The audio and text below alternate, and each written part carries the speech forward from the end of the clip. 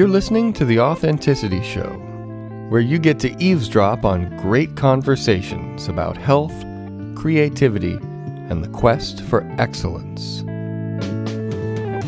Your hosts are Carlos Casados and Satch Purcell.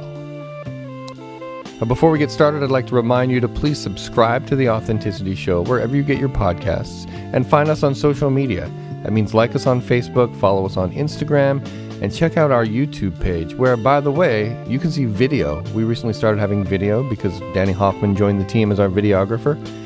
And so if you're just listening to this in audio form, please know that you can see our beautiful faces on YouTube.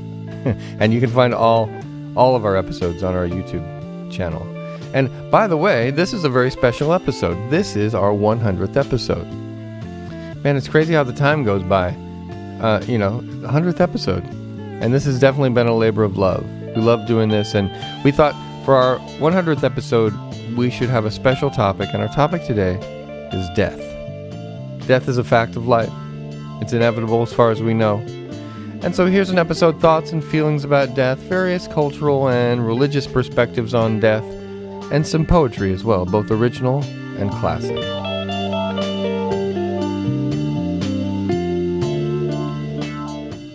All right, well, here we are. Yes. Our 100th episode. Can you believe it? 100. Amazing. I know. It doesn't feel like it. No, but it's been a journey. It has. It really has. Yeah.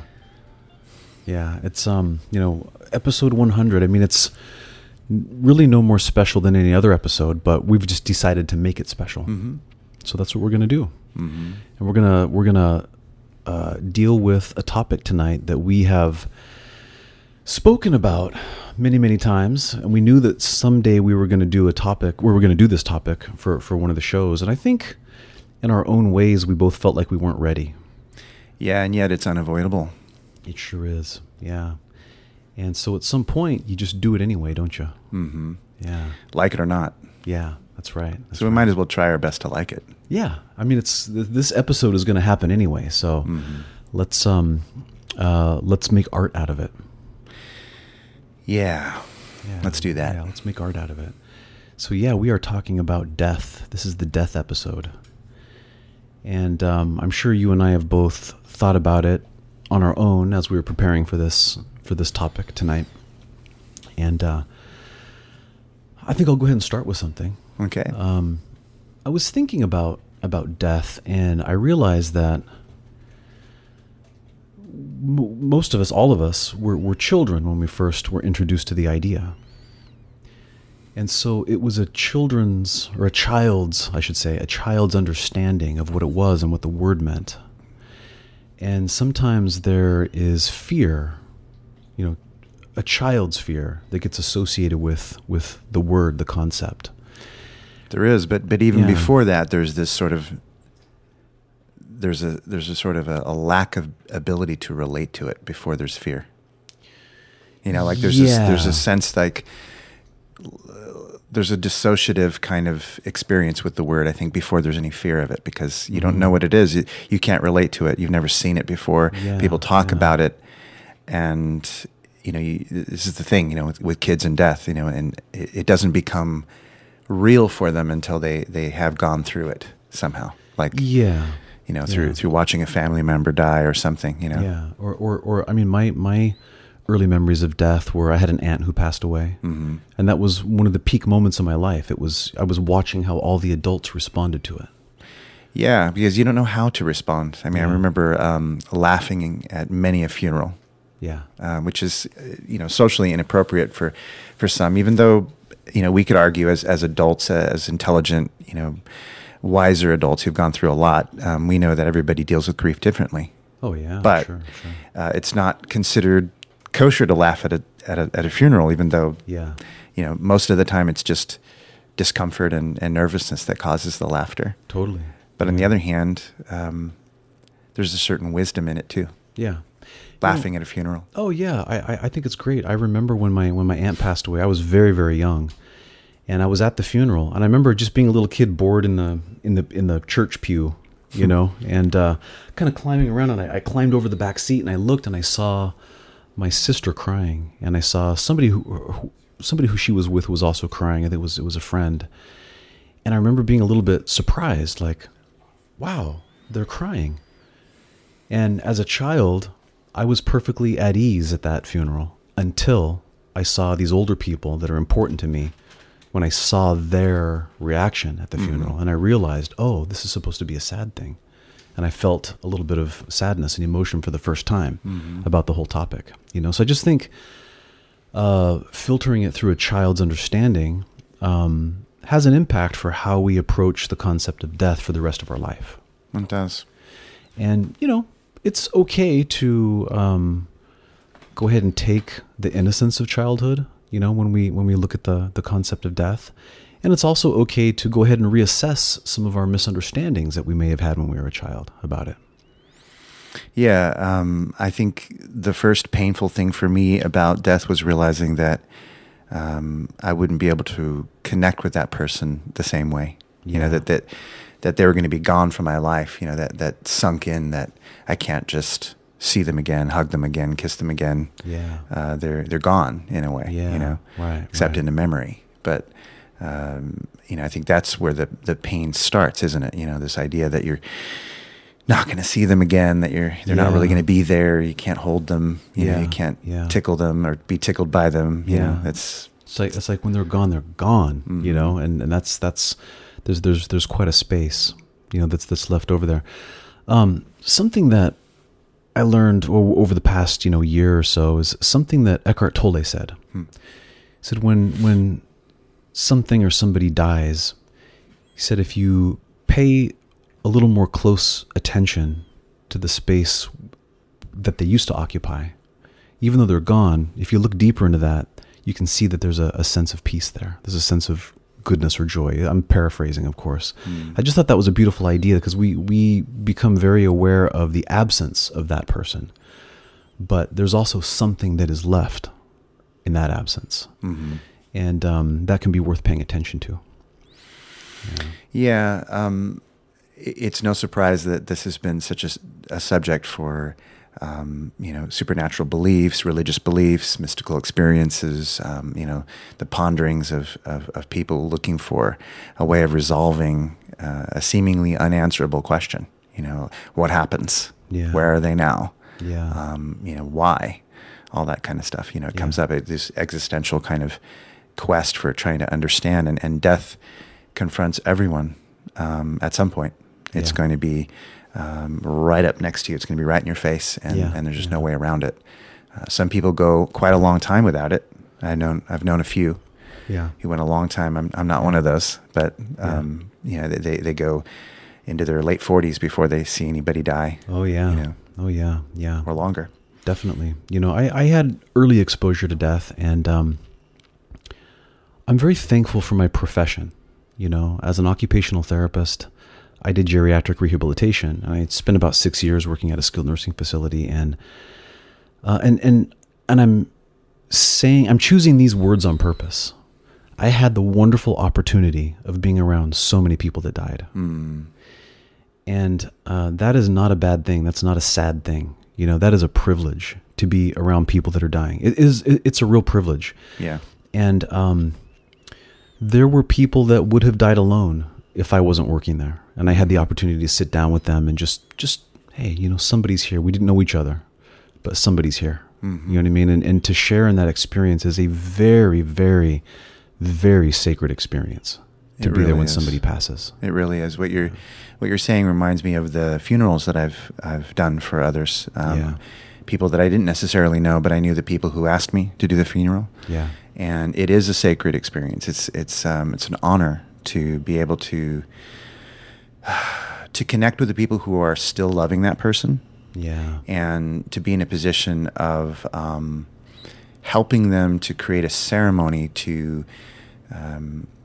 allow themselves to adjust to the changes. Yeah. Because it's a big change. This person is no longer part of their life in that way. Yeah. And it's so overwhelming for people who are close to that person that having a professional like you or myself in a position like that to be a conductor of an experience is it's very important, and it's a role that has been around for a very long time. a very long time. It's the role of a priest in a way. It's the role of a healer, of a priest, of a leader of a ceremony. And even, I think, as an occupational therapist, there is still some of that in your profession. There is. You're conducting them in a professional way, and it's special and sacred. Yeah. And something I think I certainly want to talk about tonight is the concept of the death drive, the death instinct. Because quite often, we have a life instinct. We have this instinct to try to preserve our own life, right? And I like to think that is the job of the body. The body is doing its job. It knows how to protect itself. The prime directive. It does. It is the unconscious. To stay alive, right? Yeah. But seldom do we acknowledge that there is also a death instinct, that there is a death drive. And this was something that Sigmund Freud talked about, the death drive. And it's this idea that things that are alive, in addition to wanting to promote their own life, they also have an instinct to promote their own death. And I think there's a lot of wisdom in acknowledging that and seeing that's there. Things that are animated and alive also have a drive to go back to their just basic organic state of what they were before they were alive. And one of the things I like about this idea, and it's a little bit of a controversial idea, the death instinct, is it real? Does it exist? Freud, and of course, Freud has to weave it into sex, of course, naturally, right? Because Freud. Yeah, but there's something to it. The life instinct is associated with sexual drive because sex and life go together, right?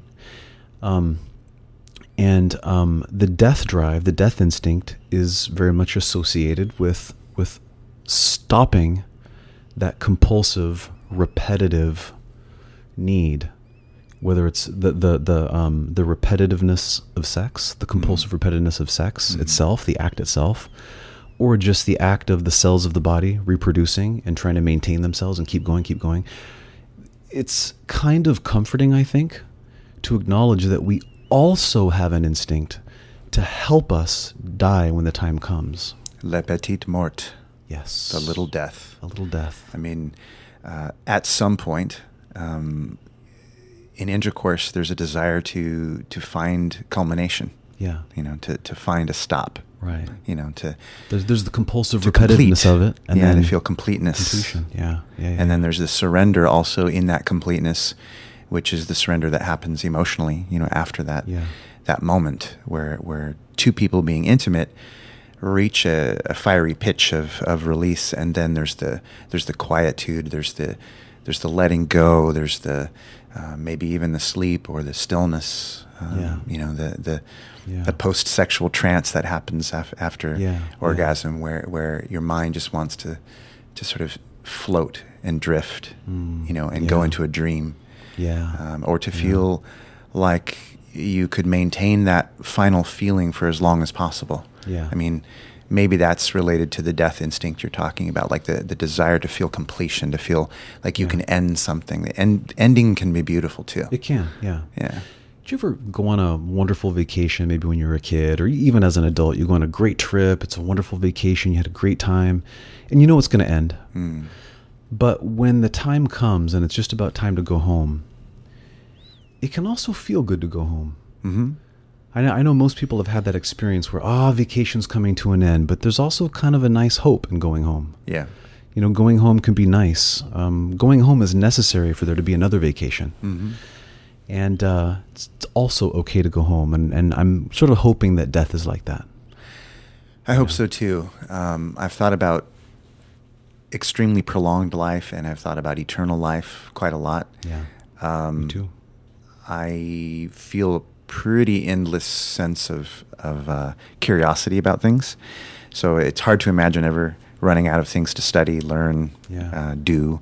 However, it is possible, I think, to get to a point where even as an ancient being, that I might say, I'm longing to no longer walk on the planet. Even if everything were peachy keen and peaceful, and there's going to come a point maybe. At some point. Yeah, where you start to feel like it's okay. Yeah. It's okay to go, Yeah. And the thing is, it's also okay to not want that. Mm-hmm. And I think that's something I really feel compelled to touch on tonight is, I grew up with a lot of, in the 70s and 80s and being involved in an Indian guru organization and things like that. You get around a lot of spiritual people. Mm. And I would often hear things like, I'm not afraid to die, death is natural, and you hear all these things, right? Mm-hmm. But I also want to point out that we have to be careful because it's also okay to be afraid to die. It's also okay to acknowledge that, yeah, I am afraid because I really don't know what it is. Mm. And I think it's okay for all of us to acknowledge together that, we don't know. We have our ideas. We have our hopes. Mm-hmm. We have, some of us are even convinced that we know what's going to happen, mm-hmm. But ultimately we don't really know. And it's okay for us to just kind of do that together. We have each other. Mm-hmm. We're all going to find out together. Yeah. On that topic, I've gone back and forth between feeling comfortable with my own death and feeling totally uncomfortable with it. Yeah. You know what I mean? Me too. There have even been times when I felt like I wanted it for very sad, grievous reasons. Yeah. So that there's every kind of emotional experience I can imagine with it. Yeah. The idea of excitement, exploration, what's possible, and then the idea of total fear, like, no, I don't want this to end, and even grief and sadness. I don't want to not have my friends anymore close to me. I don't want to, not have these things that are important, or my own life, or just even the pure fear, the choking, panicking fear that you get when you feel like you're about to die, like you're being held underneath a wave at the beach, during the riptide, or you almost fall off of a ledge somewhere. Totally. Those are moments, or you're on the freeway, right? You've had that, that situation on the freeway. Yeah. There are moments where you're like, oh fuck, I don't want to die. Yeah. No. Yeah. So those can come from very different places. Inside. And it's okay. Sure. It's okay for both of those things to be there. It's okay when the time comes. If somebody's not afraid of dying, I think that's great. Mm-hmm. I just think it's also okay to be afraid. Mm-hmm. You hope it lasts. Yeah, you hope it lasts. Definitely. Yeah. I love getting older because it beats the alternative. Mm-hmm. You know what I mean? I mean, I want to see how this ends. Mm-hmm. Or at least to see how this body ends. Mm-hmm. So one of the things that I've been thinking about is about death really being a switching of perspective. It's a different perspective. And I've been influenced a lot by Taoist cosmology, the ideas of, in Taoism they say that there was just the Tao, there was nothingness, just the Tao, the potential for everything. And then something in that nothingness was created. And they call that the first differentiation. Mm. And then that first differentiation, there was nothing, and then there's something. And I've been thinking about this. It's like, if there was truly nothingness, and then nothingness created somethingness, then wasn't somethingness the death of nothingness? Mm-hmm. So we killed nothingness by existing. And that's okay. Mm-hmm. It's like killing off the quantum superpositions of the atoms. Once it shows up, it's all those other ones aren't. Yeah. All those other possibilities they cease to be. Yeah. And it's only fair that we trade.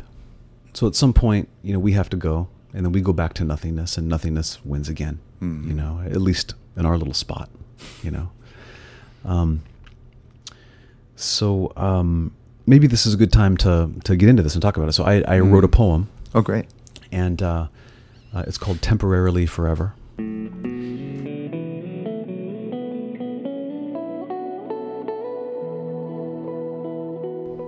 Nothingness didn't last forever. Empty space was filled, hence severed. Eternity became untethered. Timeless being was seen, then measured. Now occupied by dark and light, nothingness performed a sleight. Highs made lows and darks made brights. Slow made fast and feeble made might. Zero made one, one made two. One singularity split in two. One could be zero, or one could be two. Think about it. It's weird, but true. Where does number one go when it disappears? Zero. Isn't that clear? Zero makes one. One makes zero. Life, death, villain. hero.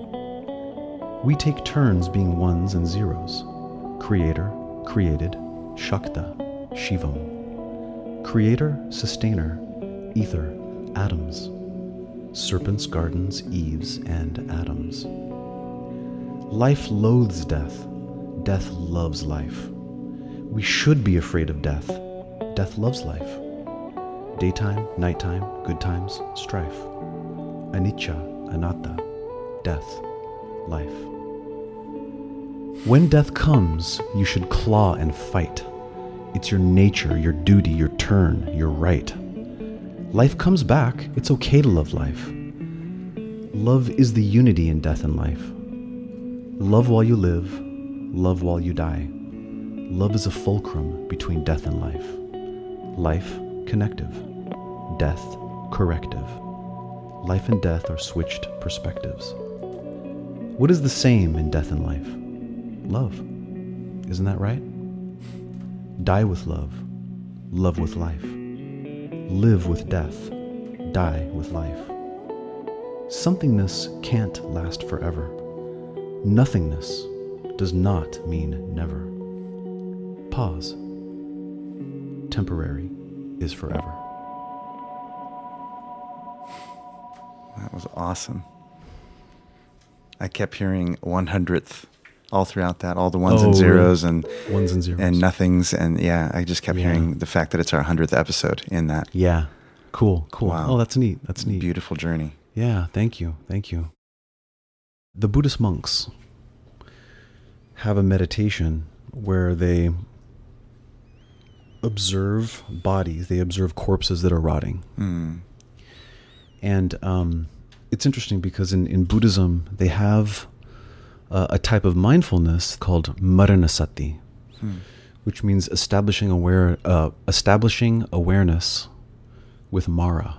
And Mara was the god of death and desire, you know.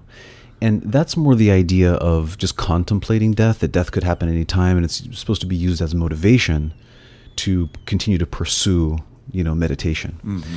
But in the Mahasatipatthana Sutta, which is the Buddha's great sermon on the establishment of awareness, there's a section where he's talking about this, about observing rotting corpses.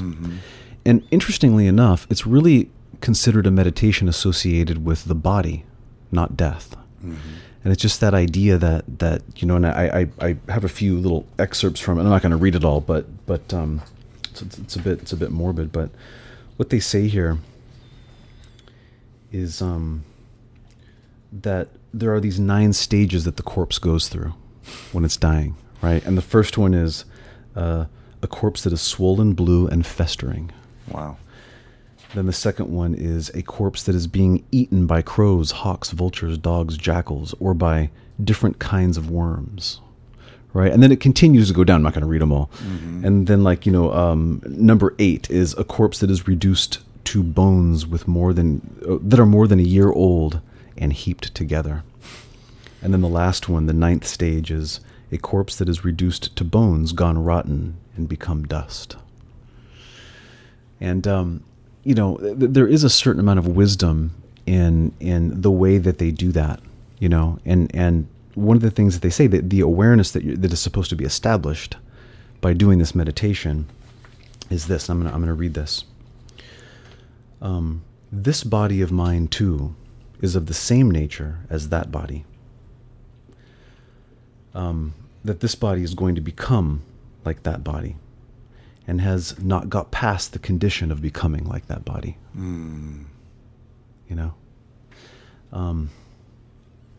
It's very interesting. Yeah, that's not an uncommon practice for, Eastern religions and mysticism.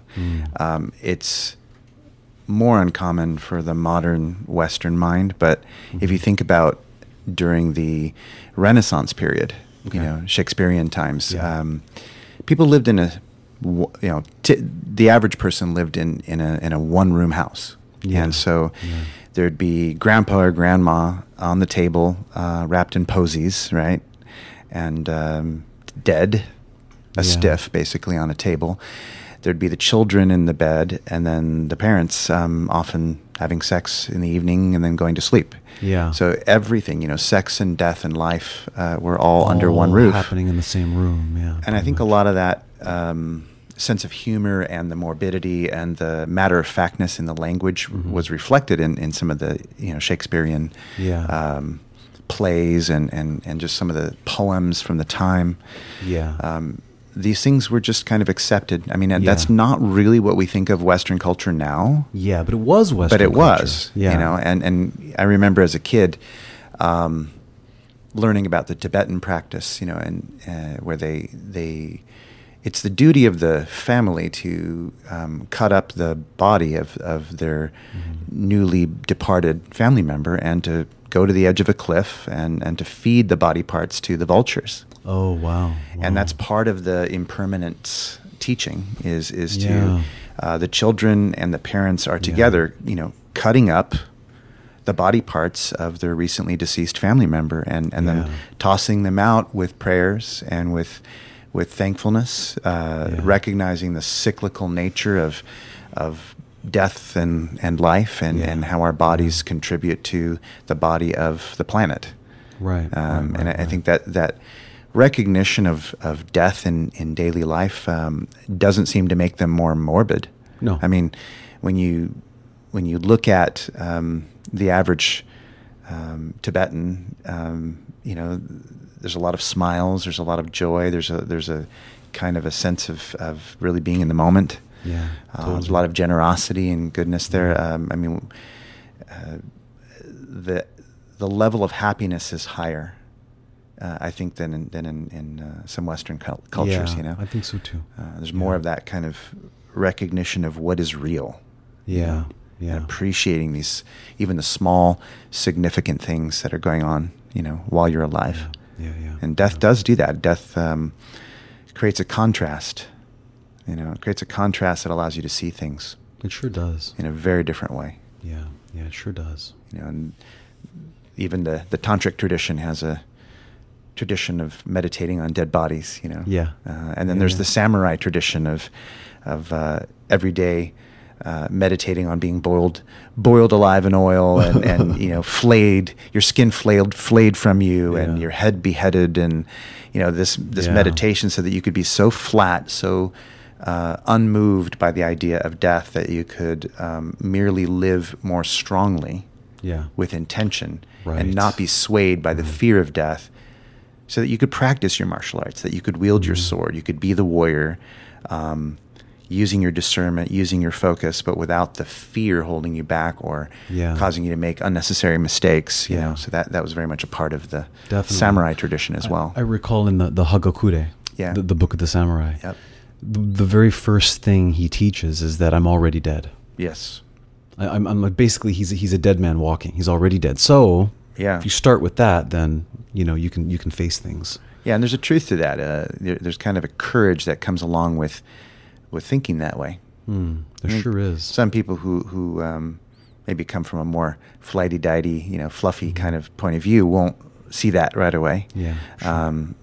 But if you just give it a chance, really start with that idea, it does change your perspective quite a lot. It does. And,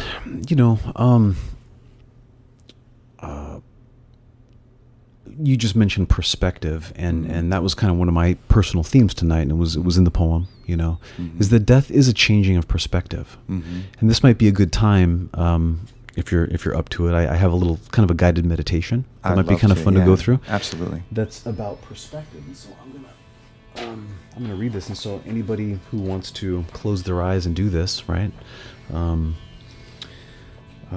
Go for it. Yeah. Death as a changing perspective.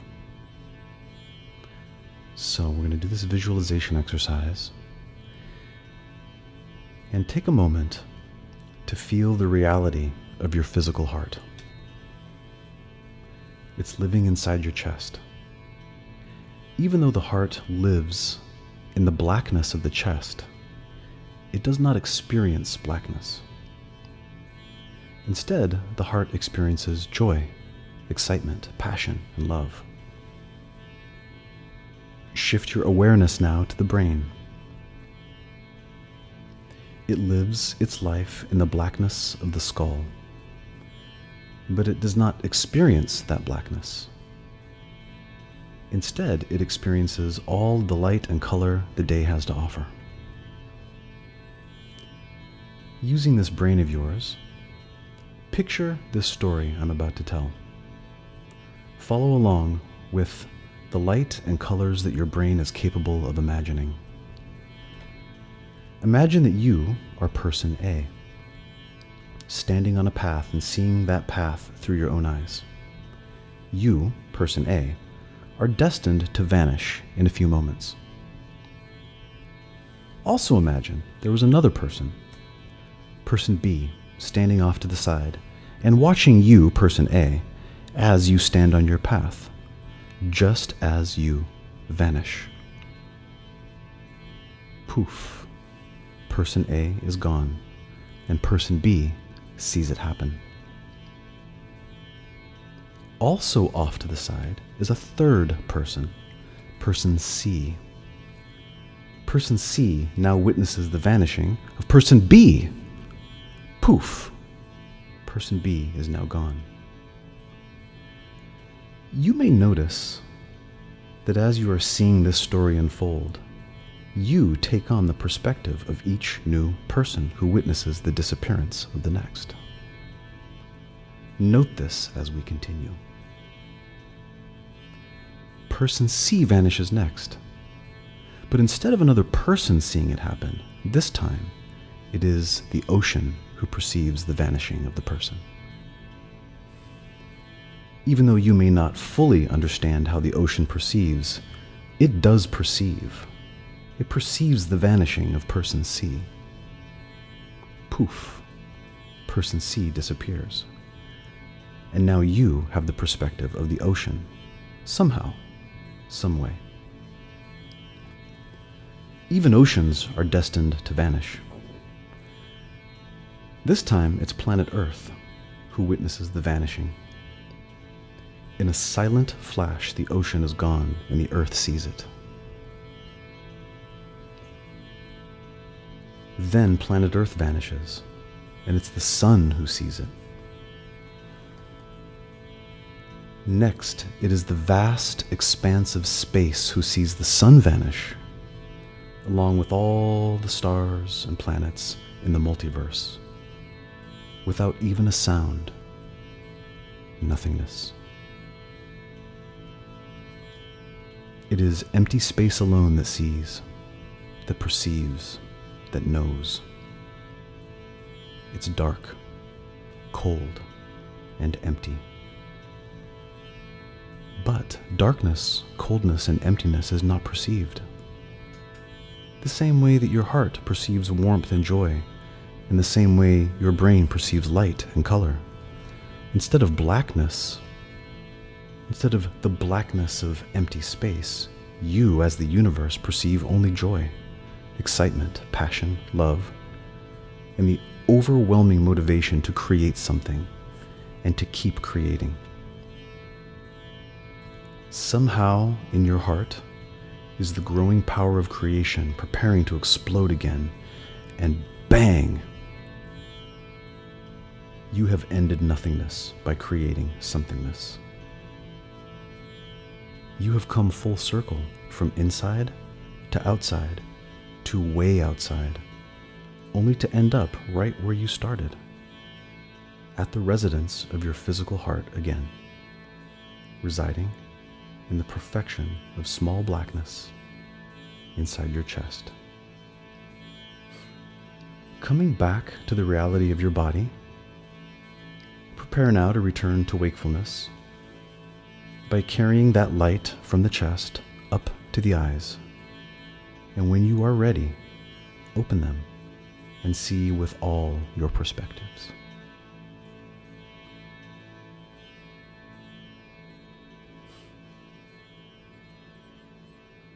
I love it. Yeah. That really takes you. It's beautiful how synchronicity works, because I got an email today that when I read it to you, I think you're going to see the parallels here. Oh, it's very short. Great. Okay. But I love how this works. Okay. So it's speaking to me, but I'm going to use your name instead. Oh, okay. Because I'm telling you. You tell me. Yeah. Satch, what if there was only you, and the rest of the world was make-believe imagination?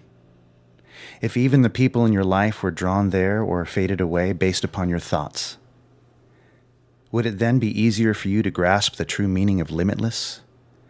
Would you then believe that you were alone and that you alone make reality? Satch, the rest of the world is make-believe imagination, and all the people in your life are there or they fade away based upon your thoughts. Wow, that was easy. Tally-ho, limitless. Oh my God, that's great. That's great. I love that. Oh right? my goodness. I just got that today. Oh, so it's just, how perfect. I just love how that happens. Yeah, how totally perfect. Wow. My goodness. Thank you. Thanks for remembering that. Mm. And, you know, I don't know if this is really the Buddha that was quoted here. This was supposed to be a Buddha quote. I don't know for sure. I seem to remember Stephen Covey saying something like this, but he probably didn't come up with it either. But I'm going to read it anyway. Yeah, let's hear it. The thought manifests as the word. The word manifests as the deed. The deed develops into a habit, and the habit hardens into character. So watch the thought and its ways with care, and let it spring from love, born out of compassion for all human beings, as the shadow follows the body. As we think, so we become. Now I know that last, so we think, as we think, so we become. I think that's definitely a piece of a quote from the Buddha directly. Yeah. I'm not sure about the other part. But, sure. But still. Yeah. It's still but great. still. It's still great. Yeah. Oh my goodness. Wow. Amazing. Yeah. That's great. I will attempt to read you the poem that I wrote. Yes. I purposely didn't read it when I had the chance on Facebook because I wanted to hear it for the first time from you. The life of the living, the death of the dead. When life runs its course, I'll simply fly away, levitating light, drifting into the fray. A humble death, feeling like quiet sunset, darkness into stillness, nocturnal moonset. Letting go of the fear and loving for loving's sake, living and giving from the heart with nothing to take. Piecing the peace that some pieces make, integrated for our whole wholeness' sake. Emptiness is usefulness, like the spoke of a wheel. 0 plus life equals 0, death, life, and the real. That old chestnut impermanence, a bitter pill to swallow. It's a tougher nut to crack when what's left feels hollow. Since everything without fail is destined to crumble, does this not quash all false pride and make you feel humble? Our judgments are just delusions of perception, taken for granted almost without exception. Memories are lost on the dead but lives on in the living. All opposites reconciled, a universe forgiving. There need not be any worry about the future, nor grief about the past.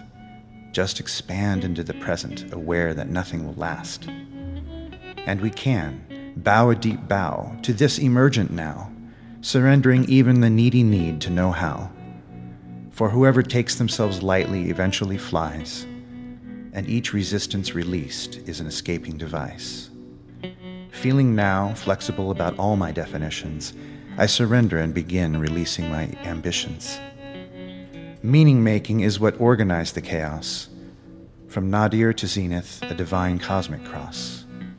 Axis mundi, Bifrost, Awen, Merkaba of light. I rise from the ashes and the phoenix takes flight. The void is the womb in which I rest.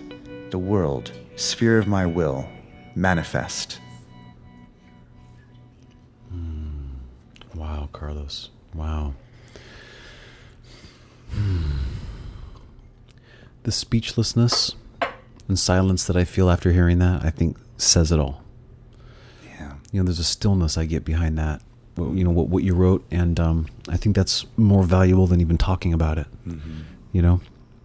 Wow, that was beautiful. Thanks. Yeah. I think it's good that we both did that. I think so too. For this. Yeah, for sure. This is a special topic. It is. It's a special episode, and I'm glad we finally had the courage to do this, because I think there was a time in the past we didn't feel courageous enough to do this. Maybe. Yeah, it felt too heavy. Yeah, it did. It felt too heavy. I know in my own personal life, I think I just reached a point of death saturation. Yeah. Far too many people died in the last few years in my life. Yeah. And a few of them in extremely tragic ways, not in normal ways. Yes, which I'm aware of, that maybe our listeners aren't, but I'm aware. Mm-hmm. Yeah. So that's a hard thing to talk about when you have a deep connection with the people who pass. Yes, it is. It's hard. It takes time.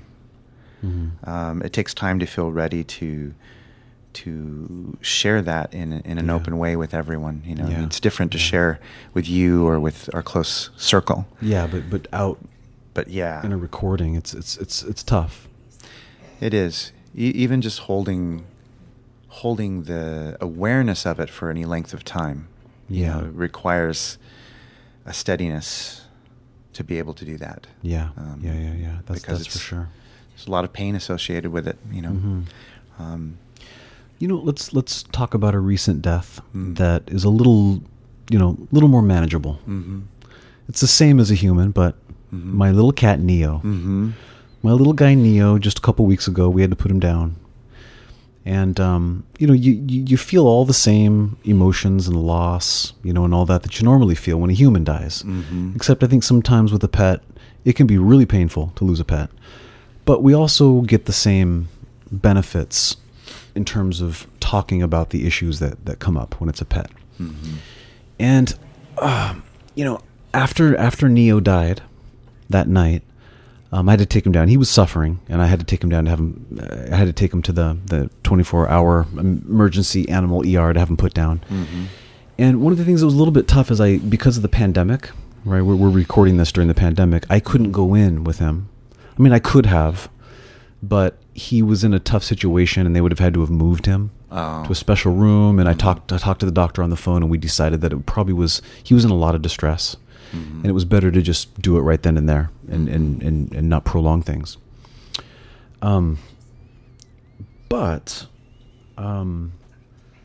it still comes back to something that I've talked about a lot before. Mm-hmm. And you and I have had this discussion, is that when you grieve over somebody that you've lost, it is still a form of love. Mm-hmm. And this is one of my main things that I go back to whenever I lose people that I care about, or people close to me lose somebody that they care about. That's one of the first things I like to remind them. If it's a situation where they're looking for advice, is just to get into that idea of, remember that loving that person, and grieving for that person are the same.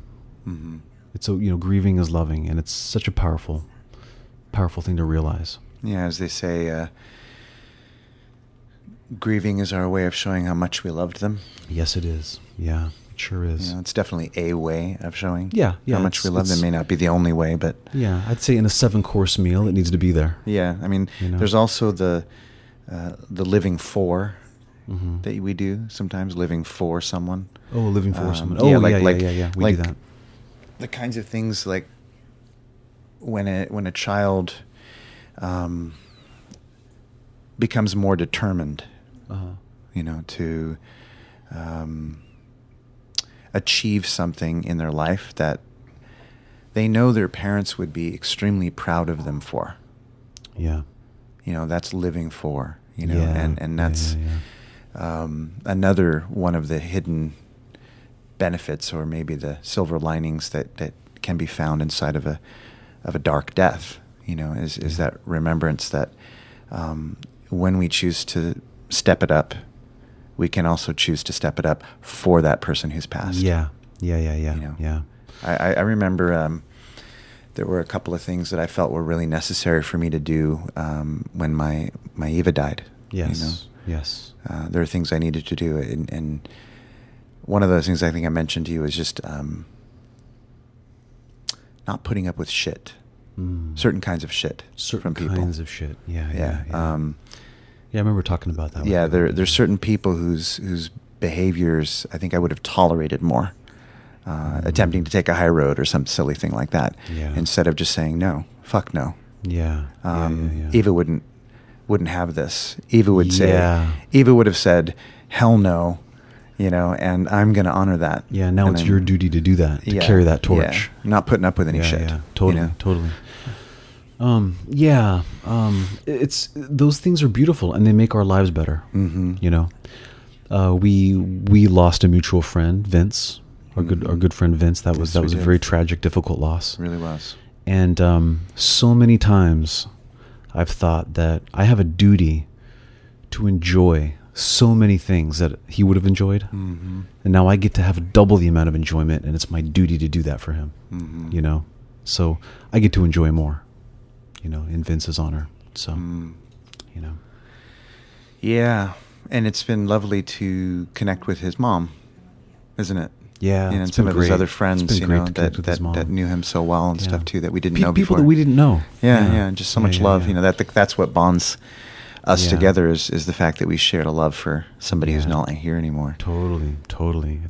It is a bonding thing. Yeah. In your poem, you had alluded to that Taoist or the part of the Tao Te Ching where 30 spokes share the wheel's hub, but it's the center space that makes it useful. Yes. It's almost like in Vince's passing, the empty space that he left behind became useful. Mm-hmm. And it brought us together with other people that we wouldn't have known. That's right. And it's caused us to reflect on our own lives in a different way. So there is a certain usefulness there. Mm-hmm. We don't seek that. We don't seek for that friend not to be there. Mm-hmm. But if the friend isn't going to be there, then it almost dishonors them not to utilize it. Mm-hmm. So it's okay for there to be usefulness in the passing of people we love. Well, I've said to you before how I like the cold and why I like the cold. Tell me again. I sort of came up with this idea that the cold makes you decide. Oh, yes. The cold makes you decide. Yeah, it forces you to decide.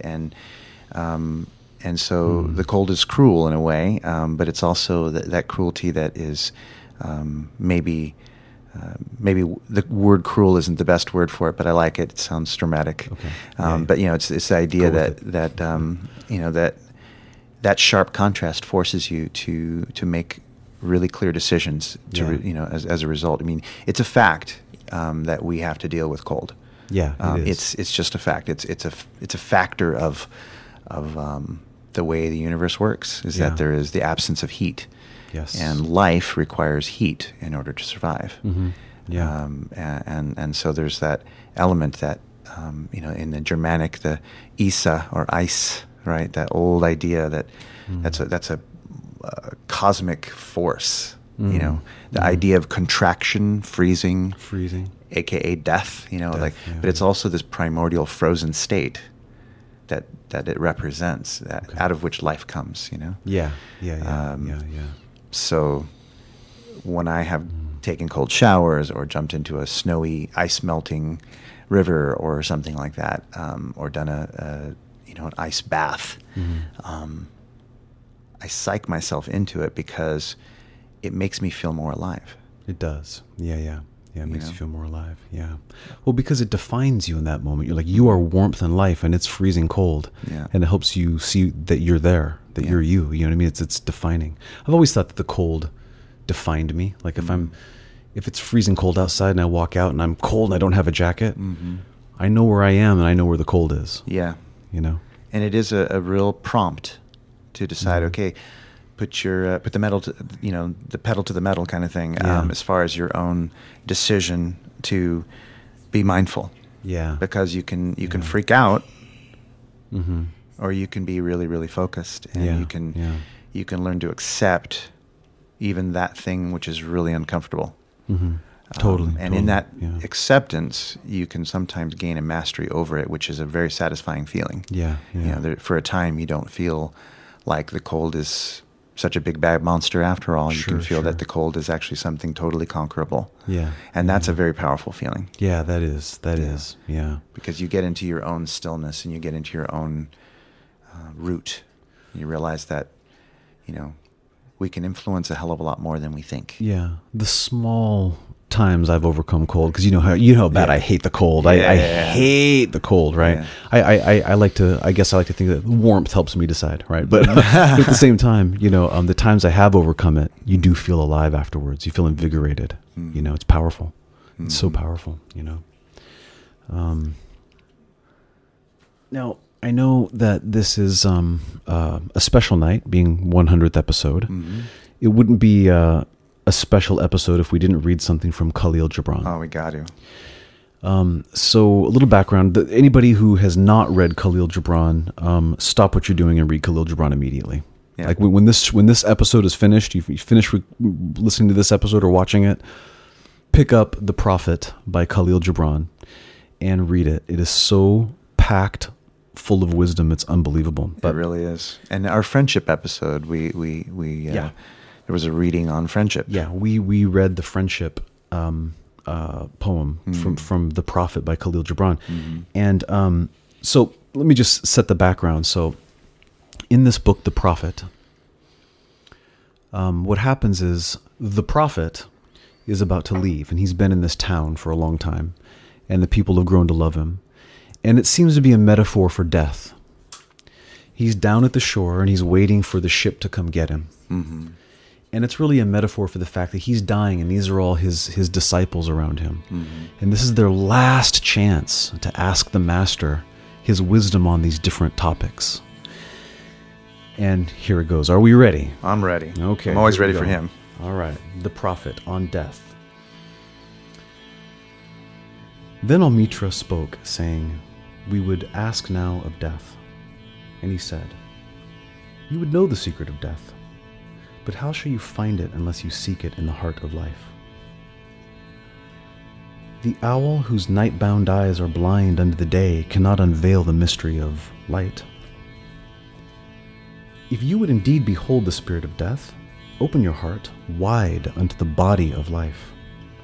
For life and death are one, even as the river and the sea are one.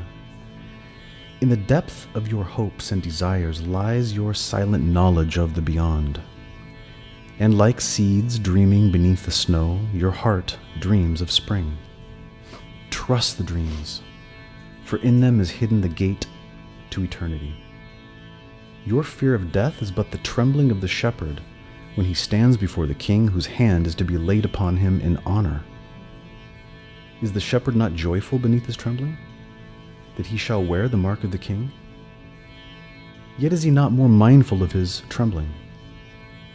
For what is it to die, but to stand naked in the wind, and to melt into the sun? And what is it to cease breathing, but to free the breath from its restless tides, that it may rise and expand and seek God unencumbered? Seeds underneath the snow. I love that image. Yeah, Just love that. yeah. Trust the dreams. Trust your dreams. Mm-hmm. All right. This is a poem by Rumi. Okay. I died as a mineral and became a plant. I died as a plant and rose to animal. I died as animal and I was human. Why should I fear? When was I less by dying?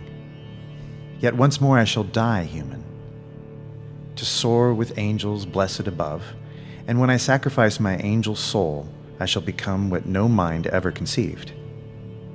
As a human I will die once more, reborn. I will with the angels soar, and when I let my angel body go, I shall be more than mortal mind can know.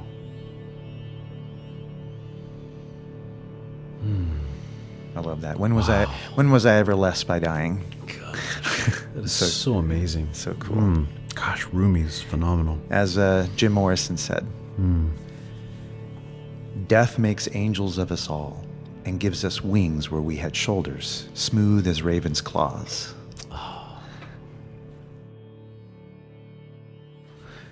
I have a theory. It's not anything but a theory. It's based in some experiences that I've had, called the mystical experiences, I guess. Okay. Not here to prove this to anyone else. I'm just going to share what my experience is. Yeah. Let's experience it. I have a strong suspicion about what happens when we die. Okay. And it's very similar to a movie that I really, really like, which had Robin Williams in it. Mm. It was called What Dreams May Come. Oh, love it. Yeah. Love and the underlying idea that I have sensed is that there are these different modes of awareness that we can connect with. And in those modes of awareness, our consciousness can connect to, let's say, a frequency. Okay. And in that frequency, there is an existence that exists on that frequency. Okay. And as you know, frequencies can be things like radio waves, or they can be light. It can be things that are totally invisible, right? And as well as indetectable by our senses, right? Mm-hmm. So there's a whole range of what frequency can mean, scientifically speaking, from one end of the spectrum to the other. You get all of the experience of matter and energy, right? And when you incorporate the idea of dimensionality, multiple dimensions, parallel dimensions, multiverse of things. When you talk about what we said earlier about quantum superpositions, the potentials that are there, then what you're getting is a simultaneous existence in the same space and time. And my strong suspicion is that when we die, the level of consciousness we are at when we die, which is also the result of the way we lived, propels our awareness into a place where there is a continuance of awareness that may or may not resemble what it seems to be when we're in our bodies, but that there is a continuity of consciousness of some kind, because matter and energy cannot be destroyed. It can only transform. We know that, right? Yes. That's not something they've really disproven. Yeah. It's like one of the laws. I think we also intuitively know it to we be intuitively true. know that, too. So I think on some level it does continue. It's just that it doesn't continue quite the way we think it does, or quite the way it does when we're in our physical brains. So there is such a thing, I believe, as a purgatory and a hell and a heaven and many heavens and an Asgard and all the things that people think about. I think those things kind of exist in a way. They're not. I don't believe them to be the be all and end all. I believe them to be sort of situational. If you live in a culture where that is the primary belief and you live a life in accordance with that, I think there may be some kind of shifting, transitioning into that level of awareness. I do agree. And we have such a large universe that all of that exists. Yeah. All I think of it. so too. I think we can create that because we are the thing creating everything. Yeah. We're part of creation, and we are creation, and we do create. Yeah. Yeah, I think you're right about that. Well, the Buddha explained that there's the human realm, and the realm below human existence is a realm we're very familiar with, which is the realm of beasts, because we live in the same physical place as the animal consciousness. And then there are consciousnesses below that would be the various purgatories and hells and things. And it's all, again, like you said, it's kind of sort of based on frequency. It's based on karma in this case. The state of your mind will ascend or descend based upon its own nature.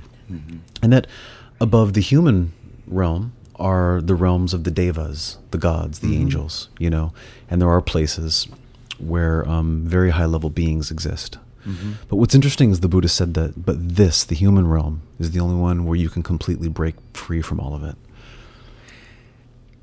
That statement interesting. I've heard before, and it makes me so curious. Yeah, me too. Why? Yeah, why this one? And it also brings to mind my natural skepticism. Yeah, me too. Like my skepticism says, okay, Buddha, how do you know that? Yeah, right. And he would say, well, meditate and see if you find the same thing Exactly. I found. Exactly. Right? He wouldn't try to tell you. No. He would just, hey, this is what I experienced. Perhaps you'll experience something different. But wouldn't that be awesome if we could pick his brain? I know.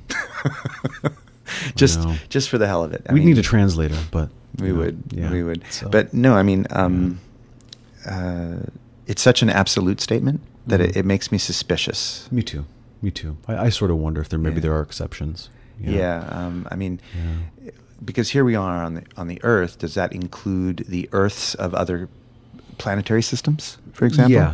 Yeah. Right. You know. Yeah. So it kind of totally makes me wonder. Yeah. And if angels and devas and other things, you know, if karma is the rule among all the realms, then of course there has to be some kind of cyclical or completion point for every frequency. Yeah, there's got to be, there's got to be. And maybe we've mistranslated what he meant by that statement too. That's true. We may not quite fully understand. Maybe he was referring to a certain level of what can only be resolved on our plane because it only exists on our plane. Not that there aren't other things to have in those other places. Yes, that's a wonderful way to contemplate that. Do you know what I mean? Yeah. Like we have suffering in a way that the Buddha was very concerned with. Yes. And maybe that type of suffering only exists here. Therefore, the only way to resolve it is to be here. Yeah. For that particular suffering. Yeah. But maybe there are other kinds of things what you just said brings up the idea. The only people that can break out of prison are people that are in prison. Yeah. And good point. And if you're out of prison, well, you don't need to break out of prison. So the only place, if you want to break out of prison, you got to be a prisoner first. So if maybe the only thing that can become enlightened is a human because we're in prison. You know what I mean? It's kind of like that. Exactly. It's kind of interesting. Exactly. Interesting idea. I mean, an episode wouldn't be complete unless we got into the Tao Te Ching a little bit. Oh, of course.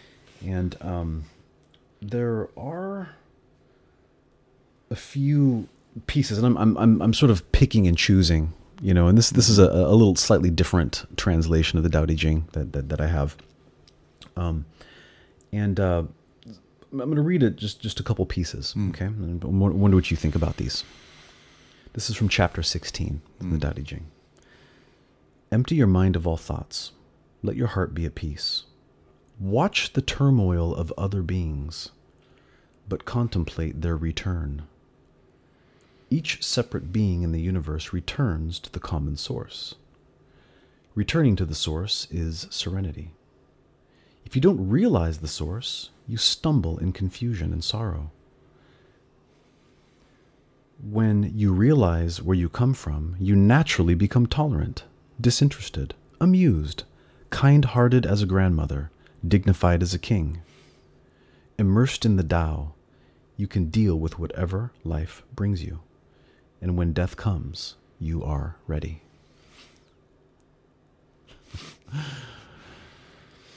What is it about the Tao Te Ching that makes you just want to read it over and over and over again? I know.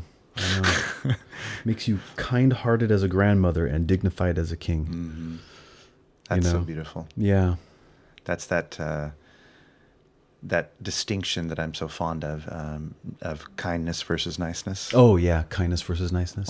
Only a king could be the kind that a king could be. So well. And so well said, yeah. Doing a kind act from a place of power rather than from reflex or compulsion or a need to not have others be displeased with you. Yeah. But to do it out of the purity and the authenticity of that power. Yeah. And I love that. The Tao Te Ching is so loaded. It's just packed with guidelines that are set into dualities that make it easier for you to kind of navigate your way. Yes. A way that fits you because it has that duality. It has the polarity is what I meant to say. From each extreme, and you just kind of aim between those two places, and it sort of brings you forward. It's so balanced and perfect. Yeah. You know, it really is. Yeah, that was well put. Let's see. You ready for this one? Yeah, what you got? This is just a line from chapter 22 of the Tao Te Ching. If you want to become full, let yourself be empty. If you want to be reborn, let yourself die. It's also interesting because in Western cultures, we sort of, for the most part, we sort of have a desire to want to reincarnate. Mm-hmm.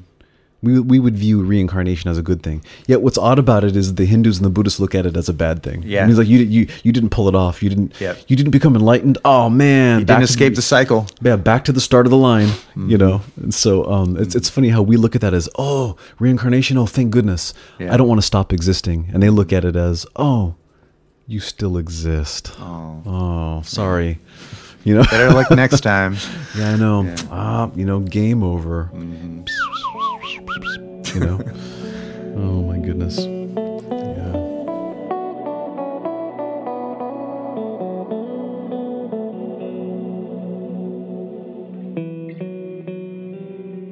Something we probably should mention in this episode is the Tibetan Book of the Dead. You know, I know there's a lot of people that have some curiosity about that and not quite sure what that is. And me as a college educator, as a university educator, one of my skills, or at least I think it's one of my skills, is to take something that's pretty complicated and make it real simple. Yep. And you do have a talent for that. I have simplified the Tibetan Book of the Dead. You ready? I'm ready. All right. Crash course. When you're alive, there are 3 states according to the Tibetan Book of the Dead. There's your normal everyday living consciousness, like what we're doing right now. Mm-hmm. There is meditation, which is a second consciousness, and then there are dreams.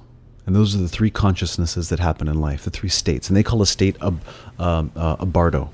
Okay. So the Tibetan word is bardo. Mm-hmm. Okay. The Tibetan Book of the Dead is the Bardo Todal. Mm-hmm. Okay. And so there's 3 states we could be in while we're alive. When we die, we go into a different bardo. We go into a different state. And it's the in-between state.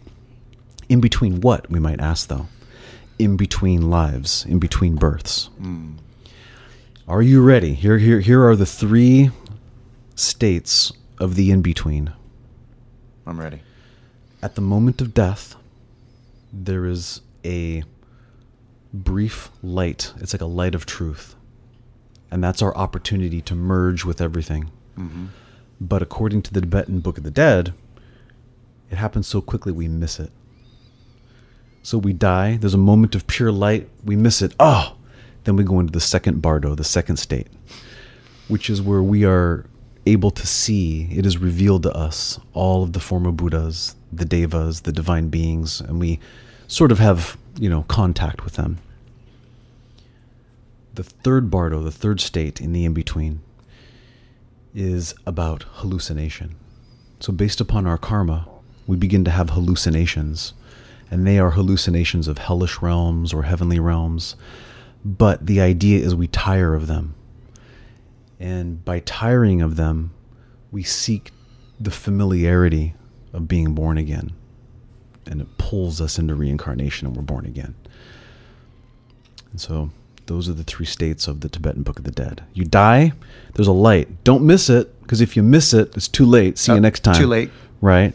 Then you get to meet, all your heavenly superheroes and the people you're a big fan of, right? And that's nice. Then you're going to hallucinate to the point of wishing you were just back in a body, and then you're born again. Wow. Yeah. And then you're a baby again. Yeah. Or something else, a puppy or whatever. Mm-hmm. And anything beyond that? Yeah. And you're anything beyond that.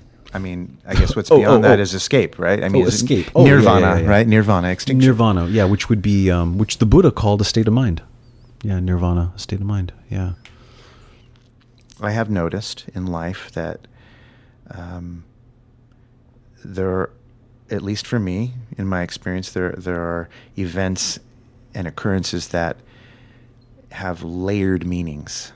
Mm-hmm. Many layers of meanings in there. Yeah. And sometimes the form that it takes is just convenient. It's using what's available. Okay. Like when we notice that the dream that we're having happens to have some characters from our recent experience or from the past. It's not necessarily having to do with those people. Yeah. But they are conveniences of the mind that the mind will use to represent what it wants to represent in the form of creating feelings for you. Yeah. And if it needs to do it in that way, the logical mind will try to read it as though the individual characters are important. But it isn't necessarily. Yeah. The theme might be way more important than the characters themselves. Yeah, absolutely. Yeah. You know, yeah, that you're there's right. something that's being kind of conveyed as a feeling. Yeah. And I think that could be with death as Yeah, well. You know, I think you're right. the sort of And heavens and hells that people experience. definitely. And you know what's interesting is earlier I had mentioned that my cat Neo had to be put down recently. Neo with the tuxedo. Neo with the tuxedo, little tuxedo boy. And by the way, his nickname was Neobana, which so Nibbana is the Pali word for nirvana, enlightenment. So I called him Gotcha. Neobana Pontificus Montgomery. That was his full name. Was that on his birth certificate? Yeah. Okay. We couldn't fit it on his little name tag though. Oh, okay. So he had died that day, and that night I had a dream about him, and he jumped up on my lap, and for a split second I was annoyed that he jumped up on my lap, and then as he slinked past me, I remember, feel him and enjoy this because he's gone. Wow. And it's kind of like what you were talking about. It can represent a feeling or an emotion, and I think there was a little part of me that was a little guilty, you know, for having some regrets about him, you know. And then there was also, but there were so many times in my life and his life that I did that, and I pet him. I'm just like, this is a special moment with this little guy. Just enjoy him right now, and that's the lesson for all of us, you know. You know, Carlos, I enjoy every moment with you. Likewise. Because, you know, and that's what it's about, you know. And I know there's TED Talks on this, and there's her name has eluded me, but there's a wonderful I think psychologist who wrote a book about the 5 lessons that she learned from people on hospice, and I wish I could recall her name right now. And you know, like one of the lessons was nobody ever said they wished they worked harder. Yeah. You know, people said they worked too hard, basically. You know what I mean? You know, things like that. And really, really what matters in life is the connections you make, the people you love, how much you love them. You know what I mean? And if I stop and I look back and I say, gosh, do I really love and care for the people that are around me? I'm like, yeah, you know, I really do. All right, good. I that's not something I'll have no regrets with that. You know, loved people. Yeah. And that's number one on the list, is just that. Just go ahead and love everybody. Yeah, and you know, one of the ways to get at purpose when you're trying to find out what purpose is, because this is a question that people have. They say, I don't know what my purpose is, you know. Yeah. And they don't know where to begin. So sometimes I'll ask the question, if you knew you were going to die, is there anything that you feel that you would regret? Start with the negative. Yeah. And then work backwards from there. Okay. Yeah, that's... You know, yeah. what would you regret? You know, what would you regret not doing? What would you regret not having? What would you regret not achieving? What would you regret not saying? And then look inside of that for clues about what kind of person is that? That's identity, right? Yeah. And what does a person that is like that do? There's purpose. Oh, okay. You know, so that's another way of getting at your purpose, your mission, your vision, is by thinking about, hey, you know, death is around the corner. So will you feel totally satisfied and peaceful, and, you know, elevated when you die, or will you feel like you missed out on something, like you missed the bus, or you know, somehow didn't catch the train on time? You know, like what is it that you would feel sorrowful about, regretful about? Yeah. And is there anything from your own past that you haven't repaired or closed the loop on or dealt with? You know? Yeah, definitely. Because that's going to tell you a lot. It does. And so death can be that really wonderful mirror. Yeah. It's certainly an accelerant. You know what I mean? It gets you to your important conclusions and decisions pretty quickly. You know? It defines things in the way that cold defines things. Yeah. It makes you choose. Yeah, absolutely. Yeah. Yeah. I mean, I guess, we don't know what's going to happen. I think some of the themes for tonight, it's okay to be afraid. Mm-hmm. It's also okay not to be afraid. Yeah. And we don't know, but, as humanity, we came into existence together. Mm-hmm. We can all hold hands as we go. I mean, even though we don't know what's going to happen, hey, we have each other, right? Yeah. I mean, what more could we want but to have each other in humanity? Yep. What more Yep. could we want? So. Yeah, it's going to happen. I have a feeling that, in our group, we've got people who care about we all care about our health. Yeah. And so barring some kind of surprise curveball or whatever. Stuff happens. But barring that, I mean, we'll probably live to a pretty healthy age. Yeah. And so we got a lot of time left. Yeah. But it's going to happen. Yeah. I think what's hard for me to fathom is just not creating and loving the way that I currently do. Mm-hmm. And I think maybe the idea is, because this is fun. It's fun to create and love like this. And yeah, life can sometimes be miserable too. But I think it's hard for me to fathom the idea that when I'm gone, I won't be creating the way I am now. Mm-hmm. But if we get back to that place where we were when we were the universe that was about to create everything, then we could explode again with creation, so maybe it's awesomer, so, but we're going to find out, aren't we? Mm-hmm. We're going to find out.